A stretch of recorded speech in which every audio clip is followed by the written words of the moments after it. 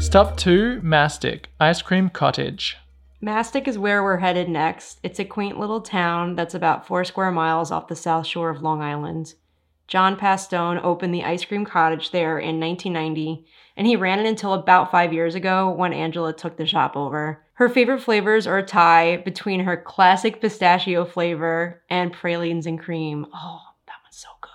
Angela loves that her ice cream shop is a classic staple for local families that have chosen to share their favorite childhood ice cream place with their kids of their own years later. It's very cute.